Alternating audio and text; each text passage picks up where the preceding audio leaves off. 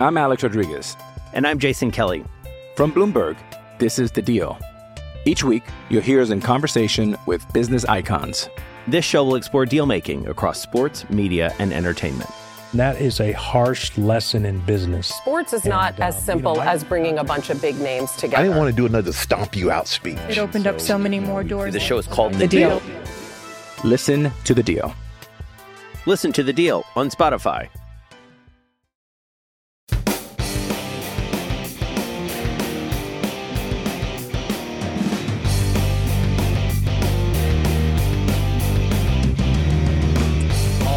Everybody, welcome back to another episode of the Mid-American Bandwagon Podcast, episode 69, coming to you live here tonight. As always, I am Zach Follador, joined by my co-host and partner in crime. He survived a 5-hour weather delay on Saturday in an ECU game, emerged unscathed on the other side. Steve Helwick. Steve, how you doing, man? Have you caught up on sleep after that marathon on Saturday? I have not. I've been up till like 3 a.m. each night, cranking out previews for the sites. I had my Buffalo Bowling Green one go up earlier this week. Yeah. And that's the only game this weekend for Maction. So it's going to be the slowest Maction weekend of the year, but there's a lot of other things going on. And then the MAC takes center stage Tuesday night, and we're going to have some midweek games coming to us. So it's always a fun time of year when we hit November. It really is. It's a beautiful thing. I'm looking forward to it. Big game down in Houston this weekend. Are you covering Houston SMU? I'm covering 2 games this weekend. Rice, okay. North Texas is at 1, and Houston SMU is at 6. So this is a bucket list item for me. 2 college football games in one day. And yeah, it's both Dallas area teams visiting Houston. So I'm excited for both of those games. So North Texas Rice kicks at 1, probably finishes up around 4. How far, what is the drive from Rice Stadium to Houston? It's nothing. It's like 10 minutes. Oh, okay. Gotcha. Nice. Well, anyway, got that out of the way. As you said, Steve, interesting time of year, great time of year. We got midweek action starting this week. A quick programming note. So this week is a little bit unique because we got one MAC game on Saturday with Buffalo and Bowling Green. We got the rest of the games on Tuesday and Wednesday nights. So we're recording here. We're releasing this episode on Friday as usual to cover all those games. But next week we'll be recording like on probably Monday evening, and then all the games are Tuesday and Wednesday night. So that's like that'll be like Tuesday, November 9th. Look for that episode that week. Just a quick programming note there. But before we get to any previews here tonight, Steve, we had a heck of a week in the MAC this past Saturday. Performances of the week. Who do you got? I have Rocky Lombardi of Northern Illinois. Yeah. The week prior, Northern Illinois beat Bowling Green. They're still perfect in MAC play. And Rocky Lombardi in that Bowling Green win went 4 for 8 for 38 passing yards. It looked like the Huskies were fully committing to the run game. Lombardi hadn't had great passing performances recently. He comes out against Central Michigan, goes 17 of 27 for 348 yards and 3 touchdowns. He's just airing it out to Tyrese Ritchie and Trayvon Rudolph. Those two also get in my performances of the week, just because those 2 receivers had 160 and 147 receiving yards. They were completing big play after big play, and NIU just looked like a downfield passing attack for once. And the Huskies played somewhat of a different style game while still succeeding in the run. And they beat Central Michigan 39-38. And the Huskies had some good 2-point conversions in there, and they needed every single one of those points to leave Mount Pleasant with a victory and stay unscathed in MAC play. How about that comeback from Northern Illinois? And you mentioned Trayvon Rudolph. How about 6 receptions, 160 yards, 2 touchdowns, 26.7 yards per reception? What a game. I felt, I've kind of felt bad for those Northern Illinois receivers all year, because you had Tyrese Ritchie led the MAC in receiving yards last year, and they've kind of scaled back the passing attack a little bit this year. But I think this is something I said on the show last week. The fact that Northern Illinois was able to kind of change their offensive identity to take advantage of Central Michigan's weakness in the secondary, that to me, if I'm another MAC team, that's a scary thing, knowing that Northern Illinois, they're going to run the ball on you. They might not always want to pass the ball, but they proved on Saturday they can pass the ball when they want to. Rocky Lombardi, easily his best game of his Huskies career, 17 for 27, 348 yards, 3 touchdowns. The Huskies now 4-0 in the MAC. It's a great choice there, Steve. And that was one of the ones I had on my list here as well. For my performance of the week, though, I'm going to give some credit to a team that I feel like is underappreciated right now. How about Eastern Michigan? I know they were playing Bowling Green, but they go into Bowling Green. They just throttle the Falcons 55-24. They get a punt block return for a touchdown. Ben Bryant, 20 for 26, 286 yards, 2 touchdowns. I got to be honest, Steve, I wish this team, I wish Eastern Michigan could run the ball a little bit better. I like Samson Evans and Darius Boone both as running backs, and I wish they would get them a little bit more involved. But other than that, I really like this Eastern Michigan team. At the beginning of the year, I would have never guessed that Ben Bryant was going to be the guy. I really thought Preston Hutchinson was going to continue to develop as a starting quarterback, but they haven't missed a beat. I like what I see from this defense, the front seven there with Teran Rush and Terry Myrick and some of those guys there on the front seven. I really like this Eagles team. They got a big game coming up against Toledo this week. I really like what I've seen from Chris Creighton's squad this year. Yes, and I think that the next thing that we usually go into is the disappointing performances of the week. And I'm going to flip that and say the Bowling Green defense. Yeah. I was hyping this defense up earlier in the season. I mean, we saw them beat Minnesota 14-10 and limit the Gophers to a 5 of 13 performance through the air. Quarterbacks, I think 3 of the first 4 quarterbacks that play this Bowling Green defense finished with 50% or lower in their completion percentage. Quarterbacks were posting way below their season averages against this Falcon defense, and Bowling Green fielded one of the best passing defenses in the country. Still, I think they're ranked number 10, but they had some issues, and they have really struggled ever since that Akron game. Bowling Green's allowed 35 points to Akron, 34 to NIU, and 55 to Eastern Michigan. All 3 teams getting well above their season average in those games. And Ben Bryant and the Eagles were just able to pass the ball with no issue on that Bowling Green defense, completing 25 of 32 passes as a collective unit for 4 touchdowns and over 300 yards. Bowling Green isn't getting to the quarterback like they used to. They're not defending passes as well as they used to. And they went from giving up 10 points to Minnesota on the road to giving up 55 to Eastern Michigan at home. Bowling Green's, I thought they flipped the switch. Right now, they look like the same old Bowling Green that we've seen ever since Dino Babers left in 2015. Yeah, I agree with you. It really seems like they're starting to regress to the mean. Bowling Green was my disappointing performance of the week as well.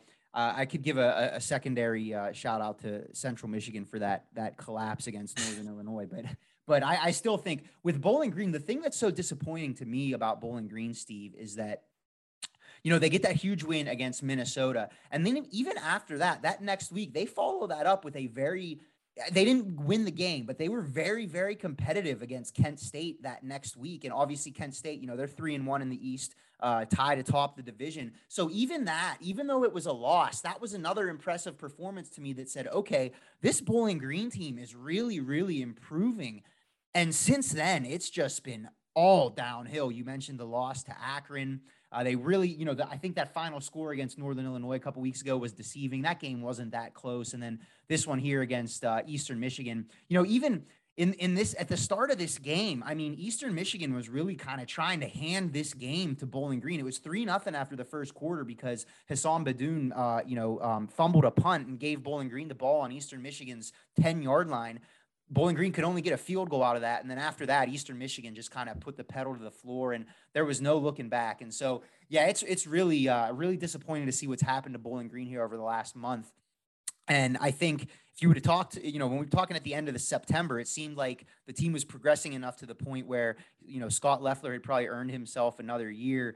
Starting to see some speculation whether or not he's the right guy again. So I don't know. We'll see what happens here for Bowling Green over the remainder of this season. But yeah, not a good performance from the Falcons on Saturday against Eastern Michigan. They were only a 3-point underdog in that game, ended up losing by 31. So not a great look there. Elsewhere in the MAC this weekend, other than that, we had Eastern Michigan 55-24 over Bowling Green, Northern Illinois 39-38 with the comeback over Central Michigan. Kent State pulls out a 34-27 victory over Ohio. Miami goes on the road as a 5.5-point underdog and knocks off Ball State in the Redbird rivalry 24-17. Toledo 34-15 over Western Michigan. There's another honorable mention for performance of the week. How about that Toledo defense on Saturday against the Broncos? And then Buffalo went down to Akron and Akron didn't look great in this one. 45-10, Buffalo won this one. That is an 11-point road favorite. So Akron at the bottom of the East standings now with only the win over Bowling Green. So let's take a look here at our games we got coming up here over the next week here, Steve. One more note for our listeners out there. We're recording here on Thursday night, so the lines and the totals for the Tuesday, Wednesday games haven't been released just yet, but that'll be readily available here within the next couple days. So we won't be able to give that to you, but we're still going to break down all the games here, obviously. Let's start with our lone Saturday game here on the slate this week. Go ahead, Steve. Before we go to next week, yeah, I need to address something. Is Northern Illinois Central Michigan our game of the year so far? Because I think it was. That game was thrilling from start to finish. It was 20-plus yard plays, both offenses, and it ended on something I don't think I've ever seen before. I don't think I've ever seen a field goal snapped like that on a game-winning field goal where the kicker had nothing to kick. Yes. I mean, you've seen oversnapped punts and stuff before, but I don't think I've seen a field goal where the kicker just sits there and has to watch the ball fly past him and he doesn't have anything to kick. So that was an intriguing ending. And I know last year we had Toledo, Western Michigan, Ball State, thrilling off the rails, chaotic endings. We haven't had one of those this year, but I think that takes the cake for the most chaotic moment of the MAC this year and the best MAC game this year, because I had a lot of fun watching that game and it was decided by an NIU game-winning field goal in the last minute as well. Couldn't agree more. And how about another shout out for performance of the week? How about freshman Northern Illinois kicker Kenan Woodall coming in? His first 3 field goal attempts of his career, knocked down all 3 of them. Over 1,000 yards of offense in that game, Steve. 548 for Northern Illinois, 500 for Central Michigan. 3 touchdowns in that game of over 60 yards. So I couldn't agree with you more, Steve. It was definitely the game of the year so far in the MAC, and it was a great one. If you have ESPN Plus, you can go online and watch the replay of it, because there were a lot of fireworks in that one. So yes, great point there, Steve. Now let's get to this week here. We got week 9/week 10 on the slate here. Our only Saturday game, we got Bowling Green and Buffalo. Bowling Green traveling up to Buffalo. They're a 13.5-point underdog in this one. Total set at 52. This one kicks Saturday at noon on CBS Sports Network. Kevin Marks of Buffalo has missed the last 2 games. They do expect to have him back this week. We talked about the Bowling Green defense definitely coming off their worst performance of the season. Eastern Michigan, 455 total yards of offense, 325 through the air. Buffalo coming off possibly their best performance of the year. It was against Akron, but 484 yards of offense. Kyle Van Treese, 15 of 20, 241 yards, 3 touchdowns. Steve, it feels like these are 2 teams going in opposite directions here. How you see this one playing out? That's what I feel. And it was nice for Buffalo fans to have their first comfortable win of the year against an FBS opponent. They had that week 1 domination against Wagner of the FCS, but their only other 2 wins were beating Old Dominion by 1 point because of a missed extra point, and also beating Ohio on a comeback where they won 27-26 on an Alex McNulty game-winning field goal. So Buffalo finally had the comfortable win that they were used to back in the Jarrett Patterson, Lance Leipold era. And they dominated Akron, and a lot of it was by means of the ground. Dylan McDuffie, he became the number 1 back when Kevin Marks went out with injury. And I think you got to keep riding the hot hand with McDuffie, but also work Kevin Marks back in the mix, because we know what he's capable of. So I think Buffalo's running game's in great shape now. And it's always great to run into Bowling Green when your running game's performing like this, because the past few years, the Bulls have obliterated Bowling Green on the ground.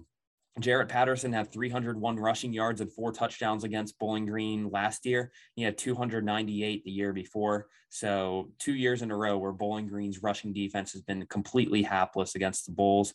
While Bowling Green has a bit of a better rushing defense this year than last year, I still don't think the unit's strong enough to handle a team like Buffalo. I just think you have to look at how the Falcons handled NIU a few weeks ago, when NIU just threw 8 passes on them and the Huskies ran all over them with Jay Ducker, Rocky Lombardi, and the crew. So I think Buffalo can be capable of doing the same. I don't think they'll need to air it out much on this team. But I said Bowling Green does have a top 10 pass defense still, and I'd say the weaker part of their defense is a run game. So I think Buffalo just needs to test its strengths against this team, and I think the Bulls can cruise to their 3rd straight victory and get back in above 500 for the first time since the early portion of the season. Yeah, you took the words out of my mouth there in talking about this, looking back at that Northern Illinois game. You mentioned how, Bowling Green's defense has improved this year, and we talked at the beginning of the show how it seems like they're starting to regress. You look at that Northern Illinois box score, the Huskies, 59 carries, 319 rushing yards against Bowling Green a couple weeks ago, 5.4 yards per carry. If I'm Mo Linguist, I throw on that Northern Illinois tape and I say, hey guys, here's our game plan. Here's I think this feels like a game to me where Kyle Van Treese might not have to throw even 10 passes. And I think Buffalo's fine with that. I think especially with Kevin Marks coming back, you got Dylan McDuffie is really playing at a high level right now. He's coming off of another good game, 23 carries, 111 yards and a touchdown. The other reason in this game that I really, I don't see Bowling Green staying competitive in this one. There's been issues. The Falcons have had issues with turnovers here, and Buffalo forced 4 turnovers against Akron last week.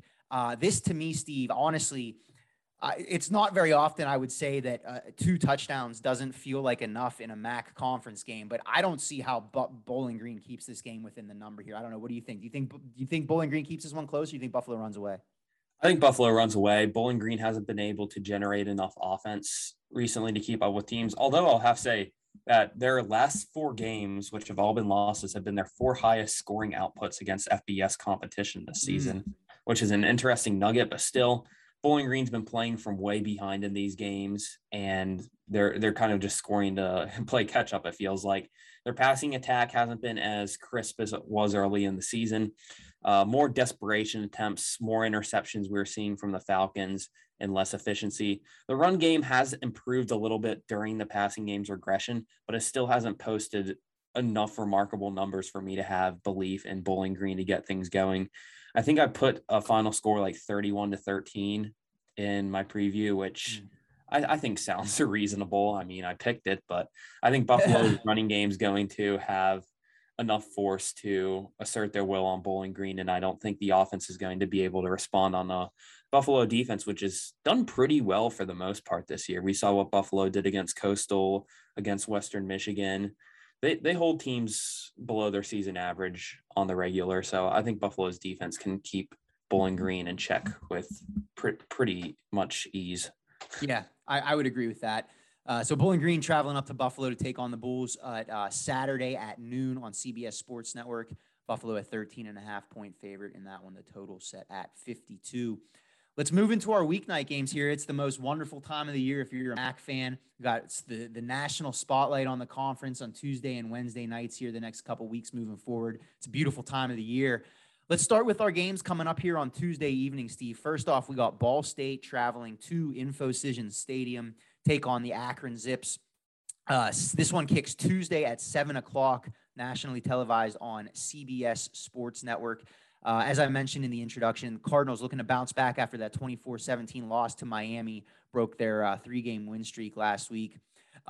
Much like Bowling Green, I feel like Akron is also coming off possibly their worst performance of the year. A really tough game for DJ Irons. He had 4 turnovers with 1 interception and 3 fumbles. They were outgained by 180 yards.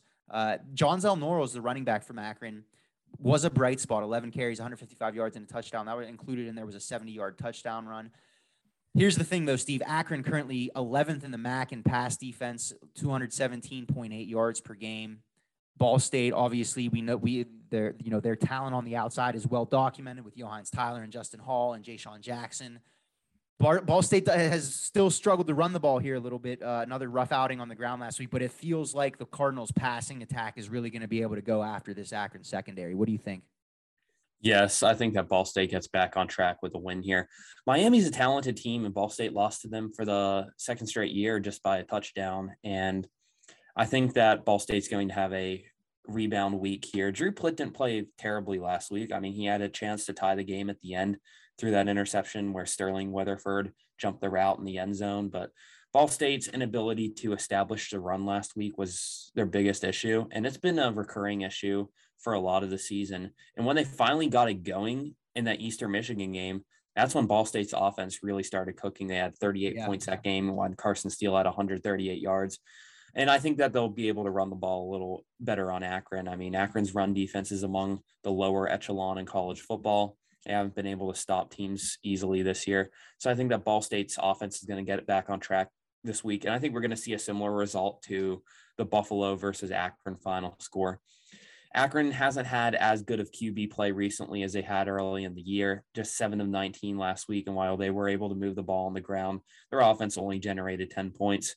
I think they're best when they're getting the ball to Kanata Mumpfield, who is a really talented breakout receiver in the MAC. They weren't able to do so last week. And Akron cannot handle pressure at all. They allow the most sacks in college football. And last week they allowed 11. And here's your stat of this podcast is Akron allowed 11 sacks to Buffalo last week. That is the most in FBS since 2019, when Miami, Ohio generated 12 sacks on Akron. So, oh man, it's becoming an Akron trend just to have poor offensive line play. I think Ball State, with all those linebackers that they have, the best linebacking core in the MAC, I think they'll be able to get some of the pressure up on this offensive line. And I don't think this game's going to be particularly close.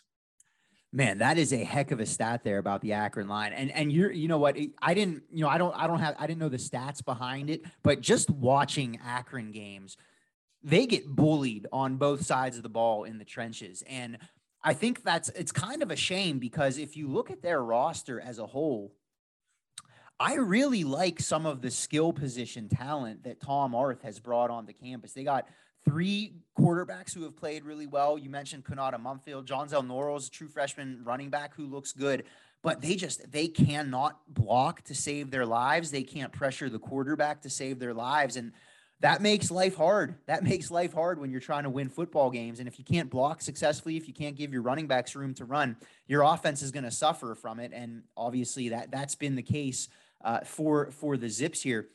I think with Ball State, They're offensively, their philosophy is a little bit odd to me. I look at their box score and, looking back and watching the Miami game on Saturday, Carson Steele, 11 carries, 49 yards, 4.5 yards per carry. Will Jones, 7 carries, 31 yards, 4.4 yards per carry. If you're going to give me 4.5 yards per carry, I'll take that. But you're only giving your top 2 running backs a combined 18 carries in that game. I'd like to see them try and establish the run a little bit more with their running backs. And obviously, as we've talked about before, they do some of those jet sweeps with Justin Hall, which is obviously another extension of the run game there. But I'd still like to see the Cardinals try and establish the run a little bit more than they have here over the last couple of weeks. And I think this could be the week that they're able to do it.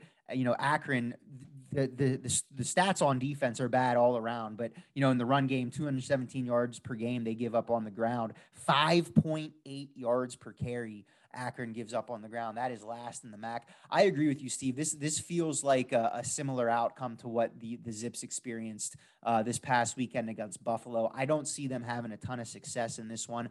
Curious to see who they trot out as the starting quarterback this week. Zach Gibson started the game against the Bulls on Saturday. Didn't have any success through 2 drives. They inserted DJ Irons into the game. He didn't have any success either, but they stuck with him. So we'll see what happens there.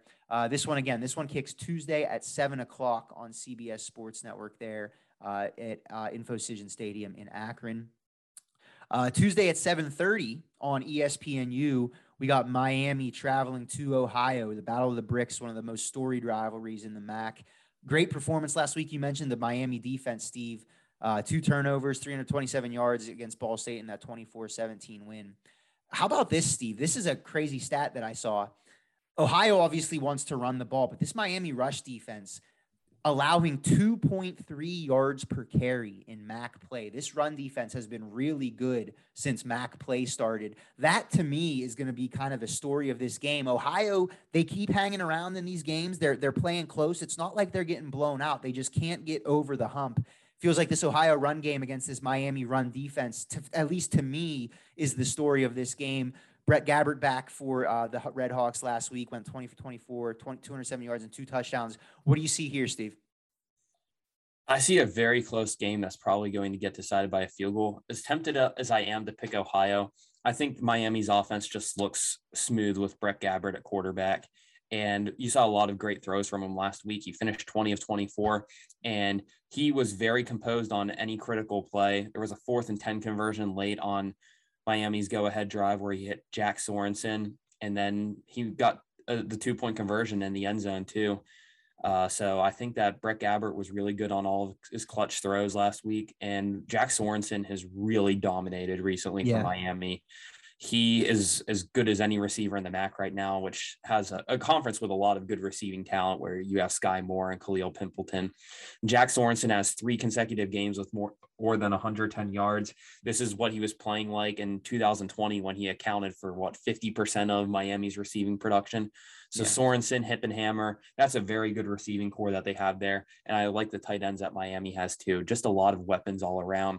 Still haven't figured out the running game, but I honestly don't think they will need to exactly at the moment. Ohio, on the other hand, I like what I saw from Curtis Rourke last week. That probably was, even though he didn't throw a touchdown pass, that probably was his best showing as a Bobcat. He had 308 yards in the game. Isaiah Cox, a wide receiver that was pretty good for Ohio in the Nathan Rourke era, he kind of finally showed out of the woodwork this last week and had a very good game. There was one play where he just kept dodging defenders left and right. I reposted it on the Hustle Bell account because it was just a tremendous play I thought he put together. So it was nice to see Isaiah Cox come back after he had a pretty successful 2019 run. So I think Ohio's trending in the right direction, whether it's Armani Rogers or Curtis Rourke. They're getting offensive success, but they just aren't finishing ball games. And that has been the issue lately. They had 2 games against Central Michigan and against Buffalo where they had fourth quarter leads that were blown in the final minute. So I think that Ohio, they're going to play this game close, but I'm going to trust Miami just to make the one extra play and emerge on top in the Battle of the Bricks. This was a rivalry which really irritated Ohio during some of its best years in the Frank Solich era. They lost in 2019 and 2018, which prevented them from winning the MAC, which they haven't done since 1968 somehow. Which is one of the craziest stats to me in the MAC. The fact that Ohio hasn't won since 1968, especially with how good they were throughout the entire Frank Solich era. I believe, I can't remember off the top of my head, they went to 3 MAC championship games with Solich, or was it 4? Either way, they were 0-3 or 0-4 in MAC championship games. And just that kind of that close but no cigar mantra that they had, and you could apply that to this season as well with all the close losses they've had. I was intrigued and pleasantly surprised by Ohio's kind of shift in their offensive identity last week. Obviously, kind of, they're always more of a run-first team. But here in this game, Curtis Rourke threw the ball 38 times. That's the most passing attempts for him in a single game in his entire career for 308 yards. And I love that you mentioned Isaiah Cox because we've been waiting for him to show up. And I was happy to see him have himself a big day. And I think, to me, when I look at Miami, I think you hit the nail on the head. This is a different team with Brett Gabbert at quarterback. That's nothing against AJ Mayer. He's fine in and of himself, but you see the chemistry that Gabbert has, especially with Jack Sorensen. 8 catches, 138 yards in this one. Jack Sorensen, let me just also say this. He's just open all the time. He's an incredible route runner. He's great at finding the soft spots in the zone. I really love watching him play. He doesn't strike you. He's not one of those guys that, he's not a burner. He's not going to beat you deep. He's not overly athletic. He's just a really good football player, has a great feel for the game. I tend to agree with you on this one, Steve. Ohio, both of these teams, I should say, kind of have this propensity to be in close games. Being at Ohio, it's a rivalry game. Ohio's still looking to, they're still playing hard for Tim Albin here. I really like, I like your assessment. I agree with you. This feels like a 3-point game, 4-point game. I think Miami, though, pulls this one out in the fourth quarter. I would agree with what you said there. This one kicks, again, Tuesday, 7:30 on ESPNU. I'm Alex Rodriguez. And I'm Jason Kelly. From Bloomberg, this is The Deal. Each week, you'll hear us in conversation with business icons.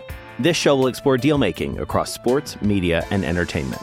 That is a harsh lesson in business. Sports is not as simple as bringing a bunch of big names together. I didn't want to do another stomp you out speech. It opened up so many more doors. The show is called The Deal. Listen to The Deal. Listen to The Deal on Spotify.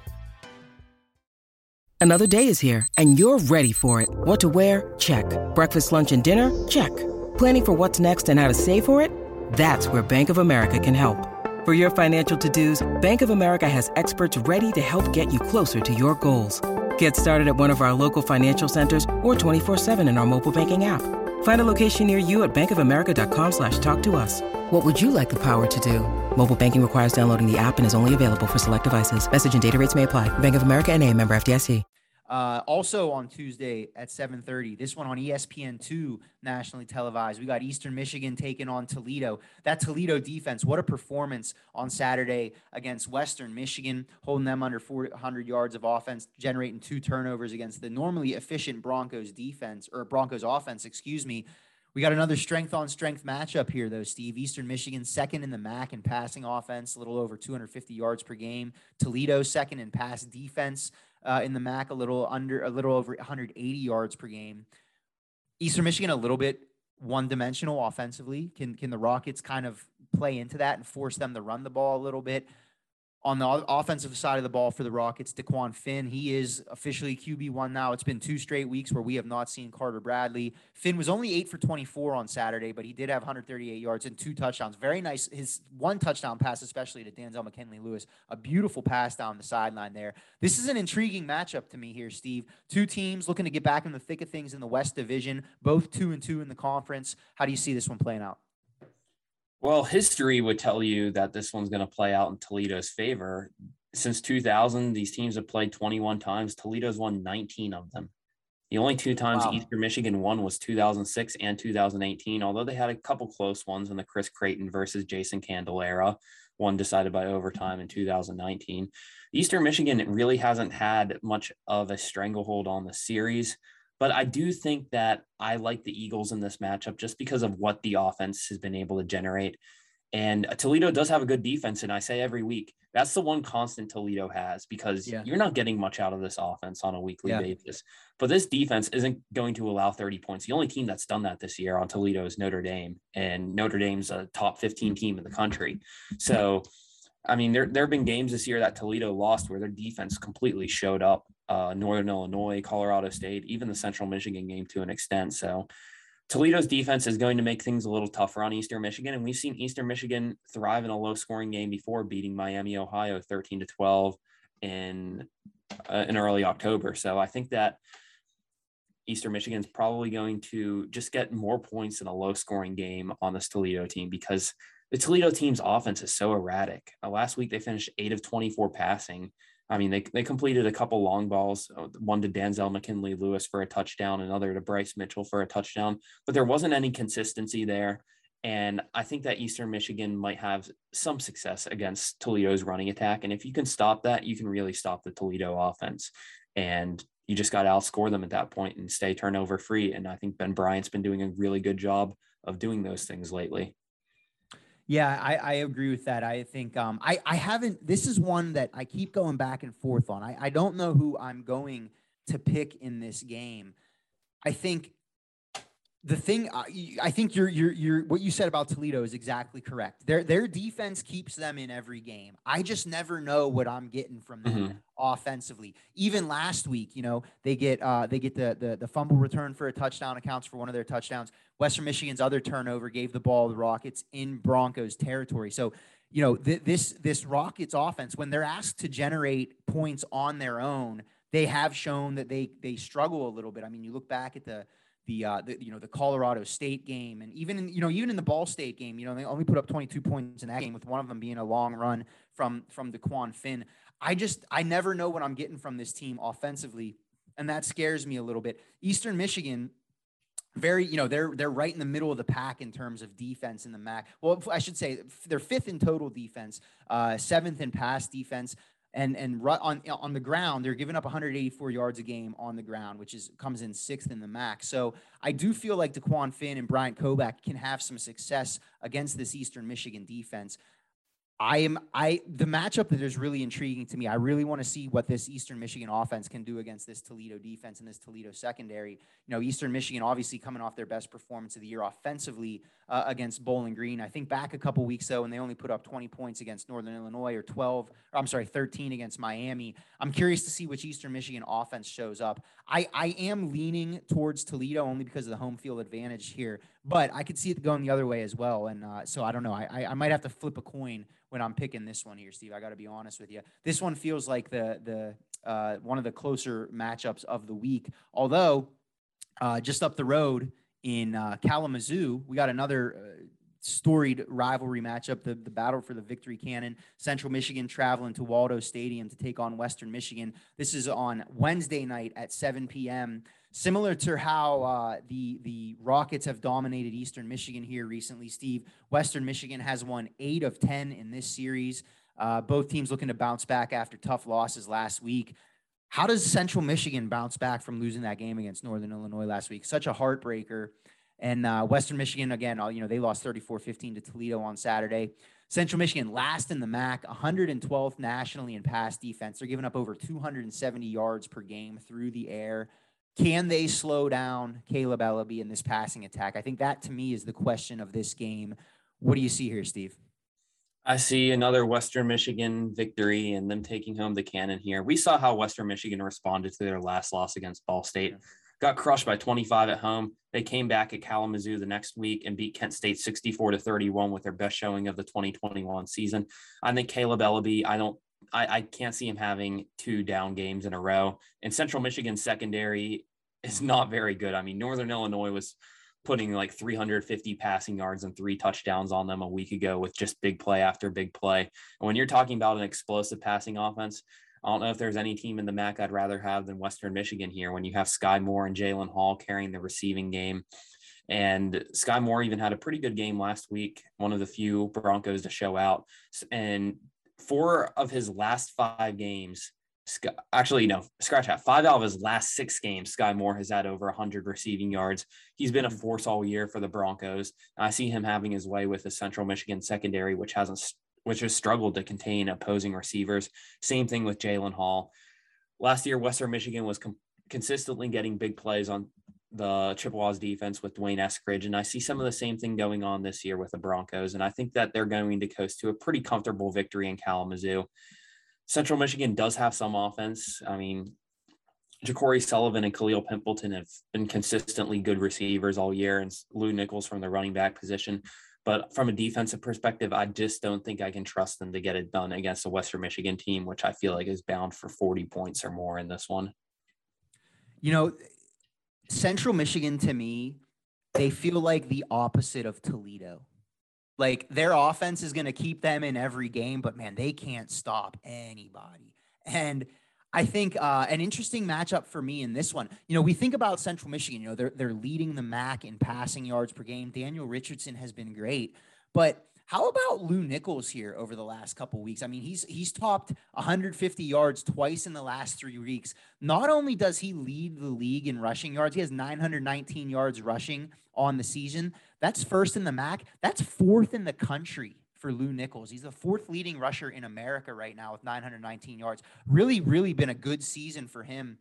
Especially, they've had some injuries on offense, and he's really kind of stepped up and picked up the load. So I think that, to me, I want to see what Lou Nichols can do against this Western Michigan run defense. This Western Michigan run defense, they're first in the MAC in rushing defense. They're only giving up 128.5 yards per game. The other thing, and I've talked about it before on this podcast, is that as good as this Western Michigan defense has been this year, that they are first in the MAC in total defense. The pass defense has been prone to giving up the big play. They've given up 6 passing touchdowns of over 30 yards this year. I feel like Khalil Pimpleton, Ja'Cory Sullivan, Dallas Dixon, this is a type of team that can take advantage of that. You even saw last week with Daniel Richardson having a long touchdown pass to Khalil Pimpleton there, a 70-plus yarder. So that is going to be an interesting takeaway for me. I see a lot of points in this game. I do think Western Michigan pulls away. I agree with your assessment. I see it being, maybe a 10 to 14-point game, but I think Central Michigan's offense is going to have some success here. I don't know what the total is going to be in this game when it comes out, but I would imagine it's going to be up in the 60s because these are 2 good offenses, and I don't see either defense having much success in this game. We'll see what happens. Central Michigan, though, again, they're looking to get back in the win column in this one after they have lost 8 of the last 10 against the Broncos. Our last game of the Week 10 slate here, we got another really interesting one, Steve. You mentioned Central Michigan, Northern Illinois from last week being potentially the game of the year in the MAC.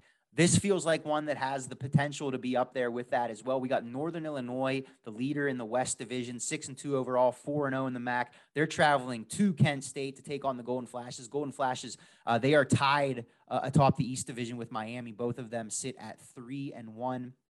This is a tale of two high-powered offenses and two defenses that are struggling a lot right now, Steve. Even Northern Illinois, we don't talk about their defense much because their offense has been so surprising. But I mean, they're giving up 420 yards per game, almost 200 yards on the ground per game. This feels like another kind of high-scoring MAC shootout with a ton of fireworks on Wednesday night. What do you think you see in this one? I don't know how high scoring it's going to be. I mean, Kent State's offense hasn't really replicated what they did in 2020 yet. I mean, they beat Ohio 34-27, Bowling Green 27-20. The one time I saw their offense fully clicking this year was that game against Buffalo where Dustin Crum had a career high in passing yards and Dante Cephas went up. So I still want to see more out of this Kent State offense because I know what they're capable of when they're clicking on all cylinders. And I just don't think that we saw that last week against Ohio. They did have 31 points in the middle of the third quarter, but they just weren't able to finish strong in the fourth quarter. They let Ohio kind of come back in that game. So yeah. I kind of want to see a little more out of Kent State's offense. But Dustin Crum, he's played efficient football lately. It wasn't the best start for the season from him. I remember he had 2 interceptions in that Texas A&M game, and the first thing that went through my head is this guy's never had more than 2 interceptions in a season. He's going to shatter that this year. He still hasn't thrown a pick since then. So Dustin Crum has done pretty well recently, rebounding from that. Went 26 of 31 last week for 84% completion percentage. And most importantly, he was able to run the ball again. Dustin Crum's most fun to watch when he was running the ball. He had 93 yards, tying a season high last week on the Ohio defense. So I love when he's able to get his dual threat capabilities out on opposing defenses. And then Dante Cephas, the breakout player of the year, had another great game with 103 receiving yards. So Kent State's offense is definitely heading in the right direction. I'm not sure what type of Northern Illinois game we're going to get because there have been some games where they've dragged opponents through the mud, like that Toledo 22-20 win they had earlier in the season, or the Eastern Michigan game with a huge delay, 27-20. I think this one's probably going to finish in the 20s.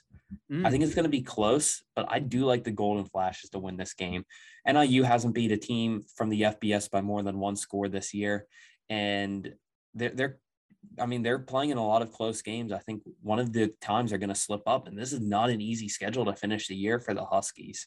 They have a lot of difficult opponents coming up, so I think one of them's bound to snatch the Huskies, and I think that Kent State definitely has the offense which will be able to do it.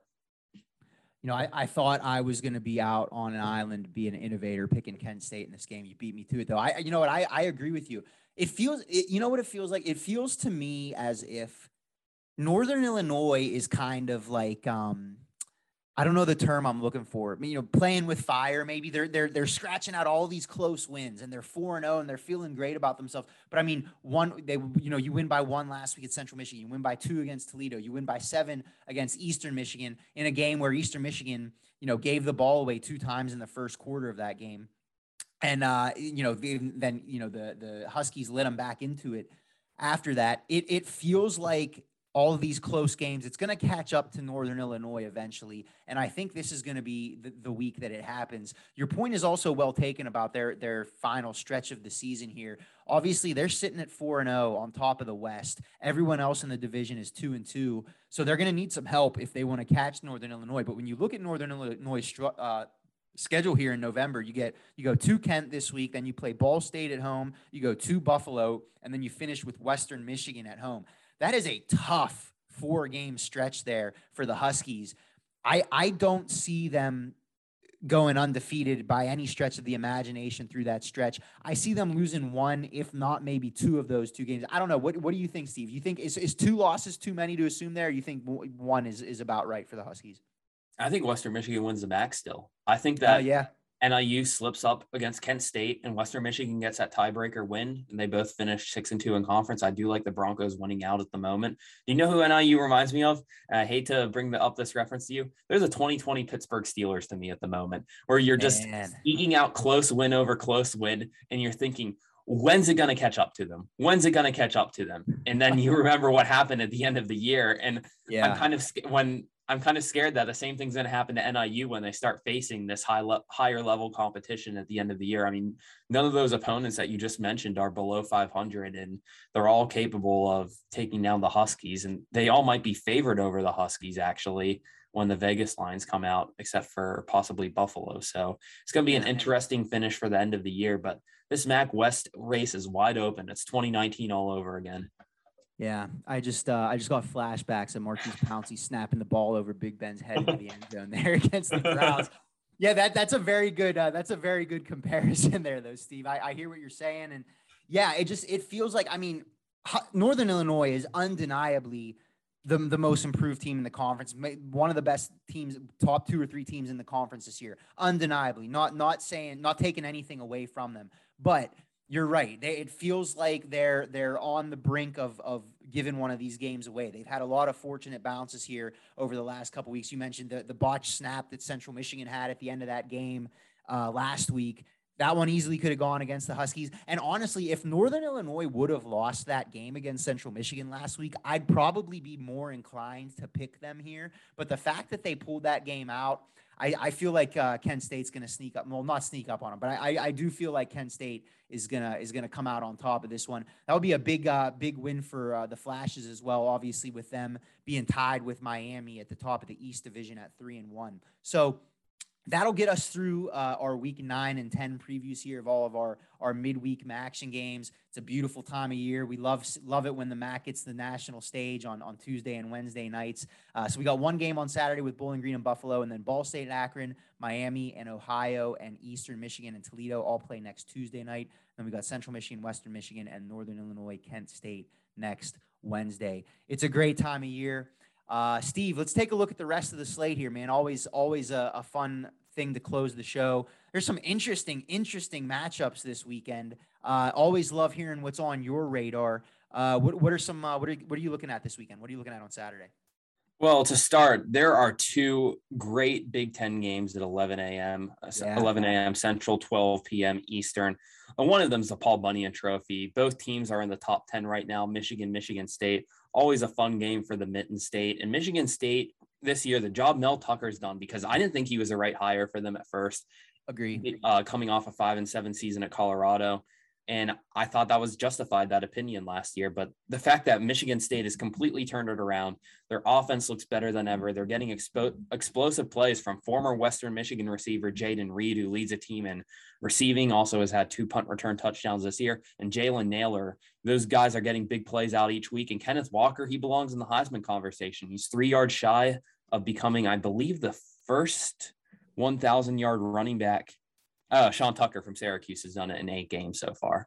Okay, so Kenneth Walker could become the second 1,000-yard running back of the season for the Spartans. And they're going up against a Michigan team which is only trailed, I think, briefly in the Nebraska game this year. So it's always fun things when the Paul Bunyan Trophy is out on the line. The other Big Ten game I was mentioning is a game which I expect to see punt, and maybe some turnovers.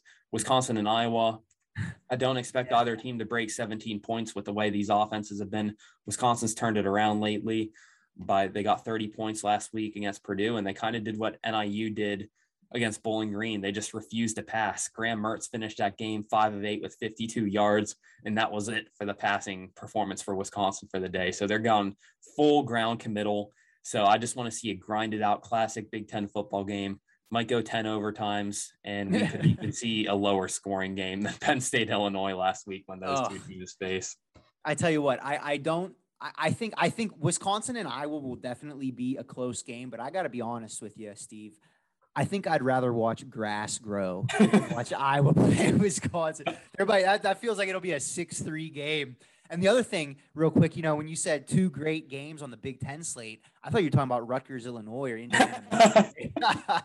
But no, to be serious though, that Michigan State game, that is appointment television for me. I'm really intrigued because Michigan State has looked great to me this year. And this game is very intriguing to me only because when you look at Michigan State's schedule, they really haven't had that tough of a slate so far. I mean, their best win is probably at Miami, and Miami has proven to not be that good of a team anymore. Other than that, I mean, your wins, you're looking at, Northwestern, Nebraska, Western Kentucky. So I don't know. I feel like this is a very good litmus test for them. Really curious to see how Kenneth Walker matches up against that Michigan defense. For me, though, I know I talked about the Mountain West last week, but I'm going to go back this week. Another late night game, Fresno State, San Diego State. That's a really intriguing game to me. San Diego State, how about this defense? How about Brady Hoke kind of rebuilding San Diego State for the second time now? They're not even giving up 300 yards per game. Obviously got that win last week at Air Force 20-14. I really like this, especially on defense. I think this is a great team. I like, their running back, Greg Bell, I think has been really good as well. So I like this San Diego State team. I'm curious to see how Fresno State looks going into San Diego after pulling off that close victory against Nevada last week, 34-32, and one of those other late night Mountain West games. So yeah, I agree with you though. I think that Michigan State game and Wisconsin, Iowa as well. What about anything else? Anything else you see that's you like on the slate this weekend? I'm going to throw two more at you right now. There's one game that I'll be attending this week, which is SMU and Houston. And I think the main matchup to watch in this one is you have the team that's giving up the least sacks in college football this year. SMU's only allowed 2 in 7 games.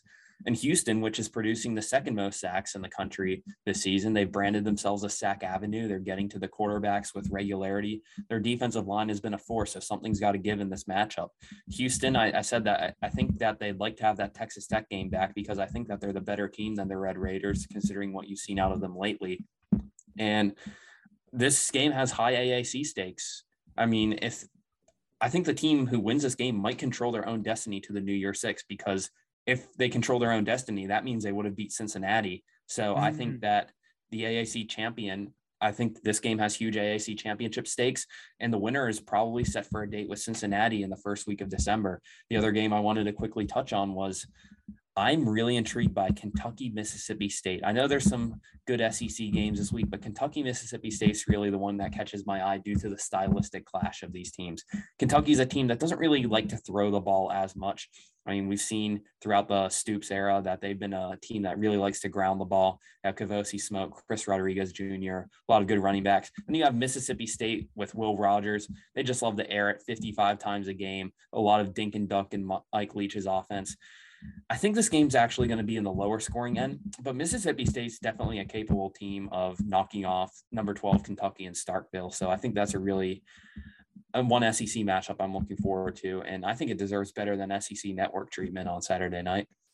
I would agree with that. Yeah, I always have had a soft spot for Mike Leach. I love watching Mike Leach's teams. I love that air raid offense.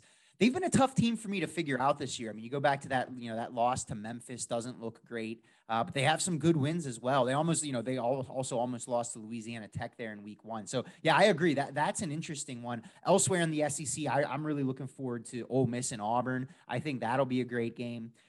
For my last game of the week, though, I know a couple weeks ago, I went way off the reservation and mentioned UTEP. I'm going to go way off the reservation here again. I love these teams. I'm trying to think where this is going. Well, here, I'll tell you. This is a team that I honestly, I have barely even watched them play at all. But another team that's a great story this year out of the Sun Belt. How about Louisiana Monroe? I mean, they've won their last 2 games. Our old MAC friend Terry Bowden down there. He's got Rich Rodriguez as an offensive coordinator calling plays. They're taking on App State this weekend. I don't think that they win this game, but I mean the Warhawks. They've won the last 2 weeks as double-digit underdogs against South Alabama, and especially that Liberty win is really, really impressive to me for Louisiana Monroe. This is a team that was winless last year. And Terry Bowden and Rich Rod have really come in there and kind of turned things around. You got Chandler Rogers, a freshman quarterback who, they had some injuries, and he's been starting here the last couple weeks. I mean, last week against South Alabama, 25 of 35, 369 yards, 4 touchdowns, no interceptions. This ULM team, I mean, obviously they're still probably, would probably rank them, I don't know, in the 115 range, 110 range in the country. I have them in the 90s, actually. Oh, really? Okay. So, yeah, I mean, they're obviously still not a great team, but I don't think anyone expected this from ULM to, be approaching bowl eligibility here before we even finish October. I've been impressed with what I've seen from them, and I'm interested to see what they're able to do against App State. I know, like I said, I believe App State's a 4-touchdown favorite in this game. I don't expect ULM to go into Boone and win, but I'd love to see it if they can go in and hang with the Mountaineers. And they have one of Akron's receivers from yesteryear. They have Jeremiah Knight, who now goes by the name Boogie Knight, and he's one of the Warhawks' top receivers this year. So that's one of Terry Bowden's Akron guys producing there at ULM. So yeah, that's definitely a good story this year. When you said you were going off the reservation, though, I thought you were going to pick Florida State Clemson. That's a little too mainstream for me. I'd love to see. How about let's see if ULM can get to 6 wins here. How about a ULM UTEP bowl game? I might be the only one in the country that would watch that. But no, we'd watch it all. And ULM never even held a lead last year. Not only did they go winless, they didn't hold a lead last year. So that's definitely a great turnaround story for Terry Bowden, who brought Akron its first bowl win in program history and brought them to the MAC title game in 2017. Wow, they didn't even hold a lead last year. I didn't know that stat. That is pretty crazy. But anyway, that'll wrap it up for us here this week, folks. Thank you as always for tuning in.